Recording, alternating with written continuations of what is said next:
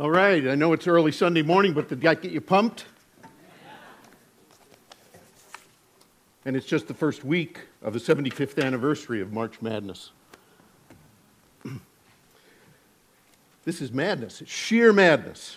The road to the Final Four, the big dance, began earlier this week with the first four play-in games. By Thursday, non-stop games were tipping off day and night to catch you up in the frenzy.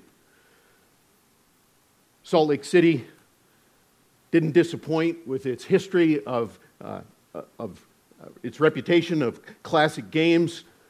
Knocked off a number one yesterday, and little Harvard knocked off Georgetown, the powerhouse from ages, a couple of days ago. By the end of last night, 64 teams around the country had been reduced to 24 in this one-and-out extravaganza. You can feel the excitement. Do you have a favorite in the tournament? I heard somebody cheering about Marquette this morning and their club in a Butler yesterday. How about you? Have you got a bracket filled out? How's that going? I went to 5 schools after high school to cover my bases. Unfortunately, 2 of them were outside the U.S., and another was a graduate school of theology. None of them have a horse in this race. So I adopted 2 other schools to bulk up my chances. The Utah State Aggies while I lived in Logan for 6 years, and then the Utes here in Salt Lake when my family and I moved here 25 years ago. But this year, the best connected hope I can claim in the NCAA tournament is a personal friendship with Mike Krzyzewski, Coach K of the Duke Blue Demons. Mike and I went to college together, where we endured freshman hazing together and bonded. Well, we'll see if the Blue Demons are really Blue Demons or just Blue Smurfs this year. How about you? Whether your team is a second seed fave or a number 15 underdog, they say this is the best year for any team to have a chance to win it all. Of course, what have a chance means is up for grabs when the odds are 150 billion to 1 if you picked all the highest seeds across the board in your bracket. Computers have been playing using algorithms calculated on teams' season scores, rebounds, assists, three-point percentages, and even values for loose balls and hours of practice. How do you think they did? Turns out that cold statistical precision is just as unsuccessful as human intuition. No matter how much analysis you do, you're still stuck with the way the ball bounces. In fact, I heard about someone who won their office pool by basing their picks on who would win if the team mascots fought. How do you pick between the Ohio State Buckeyes, a nut, and the St. Louis University Billikens, a weird-looking good luck elf charm? Now, even if you're not a basketball fan, you may be paying attention to this bracket thing. Did you catch the flutter on Twitter about President Obama's picks? The thing about bracket drama is anybody can do it. If basketball's not your thing, there are March Madness brackets for rock music on MTV, for barbecue restaurants in Atlanta, or for Star Wars characters. So you can get into this bracket thing. Brackets draw you into making choices by making it seem easy to pick a winner. See, if you had to pick the number 1 team out of 64, the one that would win it all, it's just too hard. You'd blow it off. But by putting them in pairs, all you have to do is pick 1 out of 2. Which one of these 2 is better? It doesn't feel so impossible. Even if you don't know a foul shot from a jumper, you can name a winner in that kind of a setup. That's what makes March Madness so engaging, or maddening when a number 15 seed beats a 2. Can you feel the excitement, the hopes and dreams? Who will win is what drives this. Isn't that what it's all about? I mean, winning is the point, isn't it? It was like that in Jerusalem on the day we call Palm Sunday, the first day of the week before Easter. When Jesus arrived in town, the atmosphere was like March Madness, exciting enthusiasm in anticipation of a winning bracket. Just listen to what Luke says in Luke 19, verses 37 to 40.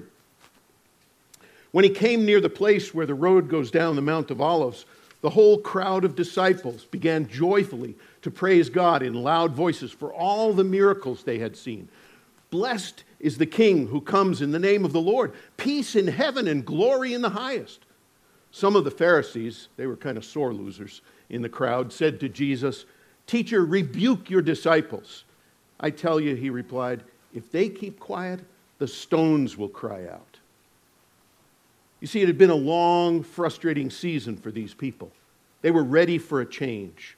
God's people had been given promises of a champion for what seemed like ages. After an opening season loss in the garden, God had promised a return match with a different outcome. In Genesis 3:15, God says, "I will put enmity between you," he means the serpent, "and the woman, between your offspring," that's the serpent's team, "and hers. He will crush your head." Doesn't that sound like March Madness? He'll crush your head. Later in the season, another prediction helped stir up the fans as it described the team captain arriving for the big dance in style. In the book of Zechariah, chapter 9, verse 9, he said, "Rejoice greatly, shout, people of Jerusalem. See, your king comes to you, having salvation, gentle, and riding on a donkey." You hear the echoes on Palm Sunday of this. And then there was the call for a pep rally with the team cheer that's found in Psalm 118, verses 25 and 26. "Lord, save us. Blessed is he who comes in the name of the Lord." You can see and hear those echoes in the streets of Jerusalem and why the people on Palm Sunday were pumped. They'd been waiting for this for what seems like forever.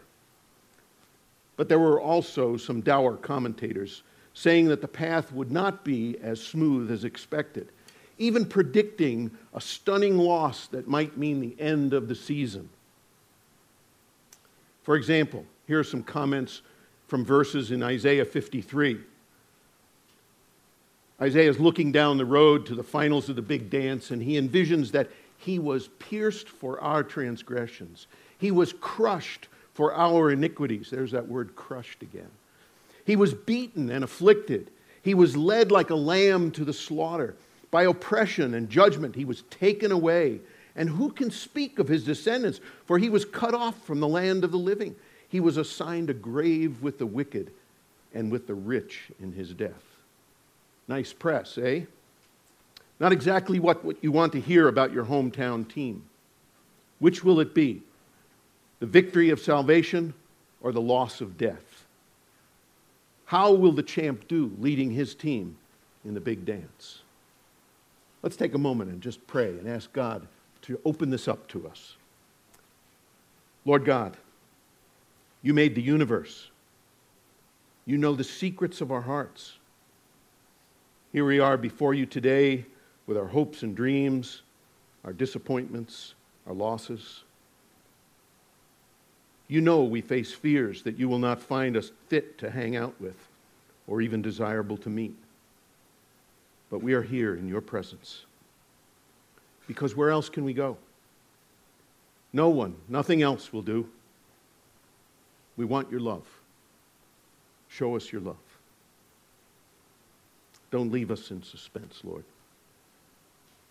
Have mercy on us. In the name and grace of Jesus. Amen. Now, when Jesus set out on his way to Jerusalem, this mix of hope and hype and dark omens was on his mind. In Luke chapter 9, verse 51, we read that as the time approached, Jesus resolutely set out for Jerusalem. But just before he began that trip to the final week, Luke lets us in on what was on Jesus' mind. In Luke 9:22, just a few verses earlier, it shows that Jesus has a premonition that Jerusalem is where he'll be arrested, rejected, condemned, and murdered. It says, the Son of Man must suffer many things and be rejected by the elders, the chief priests, and teachers of the law, and he must be killed. He was telling this to his fans, his followers, his disciples. That's what was on Jesus' mind that Palm Sunday, even while the crowds were already savoring victory and salvation from the domination of the Romans. Jesus has been contemplating this March Madness since he started down the road to Jerusalem. So with that on Jesus' mind and what's on ours, let's listen in on a conversation about this between Jesus and a guy who sounds like he's hungry to win the big one. It's called often the story or the parable of the Good Samaritan. And this is how it starts. On one occasion, an expert in the law stood up to test Jesus. "Teacher," he asked, "what must I do to inherit eternal life?" See what I mean about this guy? He goes straight for the kill. What must I do to inherit eternal life? He wants all there is to get. He wants to be crowned the world champion. But notice something. I'm not sure he really knows the game he's playing. Inheriting is not something you do. It's something that happens to you. But Jesus doesn't give him a hard time about that. In verse 26, Jesus says, "What is written in the law? How do you read it?" Jesus' response is a thing of beauty. He runs the tried and true rabbinic give and go. Like Woody Allen when he replied to the question, "Why does a rabbi always answer a question with a question?" Woody answered, "Why shouldn't a rabbi always answer a question with a question?" Jesus invites the man to answer the question himself, to put his cards on the table, to go for it. And so he does. In verse 27, he answered, "Love the Lord your God with all your heart, and with all your soul, and with all your strength, and with all your mind, and love your neighbor as yourself." Pretty good summary of the Old Testament playbook. Huh? Love God with all you are. Love your neighbor as you'd like yourself to be loved. Sounds good, doesn't it, if you know the same playbook? But notice that the guy's reply reveals that his question wasn't a real question. It was a fake. It was a test. He wasn't really asking to find out something he didn't know. He thought he already had the answer. And Jesus could have skewered him on that. But that's not what Jesus does. Listen, verse 28. "You have answered correctly," Jesus replied. "Do this, and you will live." Do you see how Jesus is mercifully kind to this guy? He doesn't say, "Duh, dude." He simply says, "Nice shot." Of course, then he encourages him with a bit of a zinger. "Do this, and you will live." Remember, the original question was about how to inherit eternal life, not just what do I have to do today. So how to win the big one is still out there. This game is not over. So the guy who claims to know the rules and senses that Jesus' encouragement is also a challenge gets ready for another shot. In verse 29, "But he wanted to justify himself, so he asked Jesus, 'And who is my neighbor?'" You see, the guy's sensing an open lane. This time, the guy's not looking just to put Jesus on the spot. He wants to protect his lead after he thinks he scored first.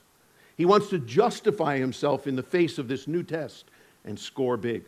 Who is my neighbor? In other words, who is eligible to play anyway? Is every last starving person in Outer Mongolia my neighbor? Is every panhandler in Salt Lake City my neighbor? Sounds like a gotcha move to me. He's saying, unless we can agree about how to define this term neighbor, you can't catch me. This is a steal, a fast break, and then a sudden stop behind the three-point line, letting the defender bump you, and then shoot to try to burn a four-point play and put the game out of reach. That's what's going on here. And at this point in the game, Jesus breaks the pattern of answering questions with questions. He slows the game down. He's playing long court ball. He's running a play that takes time to develop. He tells a parable, a story that looks like an answer to this last question, who is my neighbor? So let's look at that. Luke 10, verses 30 to 36. In reply, Jesus said, a man was going down from Jerusalem to Jericho when he fell into the hands of robbers. They stripped him of his clothes, beat him, and went away, leaving him half dead. A priest happened to be going down the same road, and when he saw the man, he passed by on the other side. So too, a Levite, when he came to the place and saw him, passed by on the other side. But a Samaritan, as he traveled, came where the man was, and when he saw him, he took pity on him. He went to him and bandaged his wounds, pouring on oil and wine. Then he put the man on his own donkey, took him to an inn, and took care of him. The next day he took out 2 silver coins and gave them to the innkeeper. Look after him, he said, and when I return, I will reimburse you for any extra expense you may have. Which of these 3 do you think was a neighbor to the man who fell into the hands of robbers? See what I mean about looking like an answer? When we get to the end of this story, we and the guy find out that the whole story is just really a lead-in to another question. That Jesus, ever the rabbi. Jesus' question, who was a neighbor to the man who was down and out, is packed with the whole story behind it. As it turns out, the priests and Levite are not bad players. They're playing just the way the playbook said they should. They're playing their positions so they won't foul out of the game, and they can continue to contribute their part, serving others who need their help. If they were to touch the body of the man who appears dead, they would be called unclean and thrown out of the game, leaving the team shorthanded, unable to do their duty, serving those in need. And then out of the blue comes a guy who's no better in the eyes of the home team than that guy oozing blood on the road, a Samaritan. He's the ugly stepbrother to the Jewish people. These kind of people were considered no better than dead bodies. And if you were Jewish, even to be touched by one of them would leave you unclean, ejected from the game. Do you see what's happened? The flow of the game has changed. Jesus has put a twist in this story that is a no-win situation for the expert in the law who thinks that keeping the rules is the way to win eternal life. If he plays the game of life like the priest or the Levite, he'll keep his nose clean and he won't foul out of the game, but he won't win the game because he won't love his neighbor. If he's willing to get in the game like the Samaritan, he will win the love of your neighbor part of the game, but he'll be as good as dead. Which will he choose? Which would you choose? Who do you think will be the winner? Who did the expert in the law pick?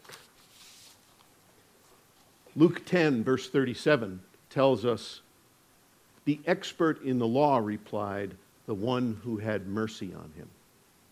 What do you think? Good choice? Listen to Jesus. Go and do likewise. In other words, be as good as dead and be merciful. What a choice. Thankfully, those are not the only choices being made. The big upset, the Cinderella in this story is this. The first and last character that Jesus mentions, the central character throughout, is not the Samaritan. The defining character in Jesus' story, the one to whom all the others respond, first and last, one way or another, is the man who was stripped, beaten, and left for dead. Now remember, Jesus told this story on the road to Jerusalem where he knew that he, like this man, was going to be stripped, beaten, and left for dead. In other words, this story is not primarily about being a good Samaritan. Jesus is not giving us another rule, one more thing to do in order to gain eternal life. This is not a parable of inheriting eternal life by doing good works. Inheriting eternal life does not happen by random or planned acts of human kindness. Inheriting eternal life does not come by our own efforts to be good, however well-inspired or well-pursued. Here's the twist. Jesus' story is an invitation to respond to the man stripped, beaten, and left for dead. It's an invitation to mercy rather than to do more good works. Jesus is preparing this guy and us for what's coming. The game of life is about how you respond to Jesus, the one who was stripped of his glory, the one who joined us in our beaten up and beaten down lives, the one who was put to death for us. If you start focusing on the Samaritan in this story, you're setting yourself up to be like the priest, the Levite, and probably the lawyer guy, trying to keep some rule that will make you acceptable on the basis of how much good you do and who you think is your neighbor. You've turned Jesus' story into a self-serve salvation with a good example to try and live up to. But the good news from God is that we can inherit eternal life only by being befriended by and befriending Jesus, who was stripped, beaten, and gave his life for his friends. Friends, who, by the way, often look an awful lot like those robbers on the one hand, or those busy religious types who don't have time for mercy on the other. Jesus is the one and only Son of God, the heir who inherits eternal life. And he invites you and me to be his neighbor, his friend, to participate both in his suffering and in his inheritance. Inheriting eternal life is part of God's new creation into which we are brought by our trust in Jesus, in his death and resurrection. The whole story, especially the piling up of all the details of the Samaritan showing mercy to the man who is half dead, points not to all his good works, but to his sharing in the suffering of the one who was beaten and left to die. Laying aside his own comforts, his own deadlines, spending his own resources, rearranging his own life for someone he doesn't even know. What Jesus is doing in this story is inviting you and me to enter his story, his suffering, his death and resurrection, in order to share in his inheritance. This is a parable of grace, not a parable of good works. And this is mercy, backwards, forwards, and upside down. And mercy wins. Did you notice there was a donkey in the story? Jesus is mercifully giving us all kinds of clues to who and what this story is about. Meanwhile, the lawyer dude and all of us with him are invited by Jesus to share in the suffering of someone who is our friend, who loves us and gave himself for us, to not take offense at Jesus, but to enter into his circle of mercy.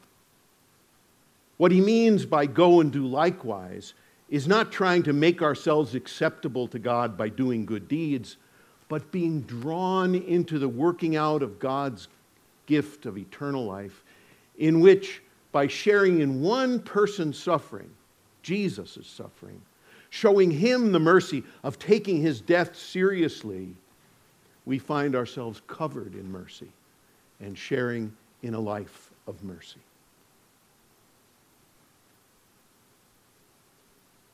But that's not always easy to do, because though mercy is fabulously freeing, it's maddeningly messy.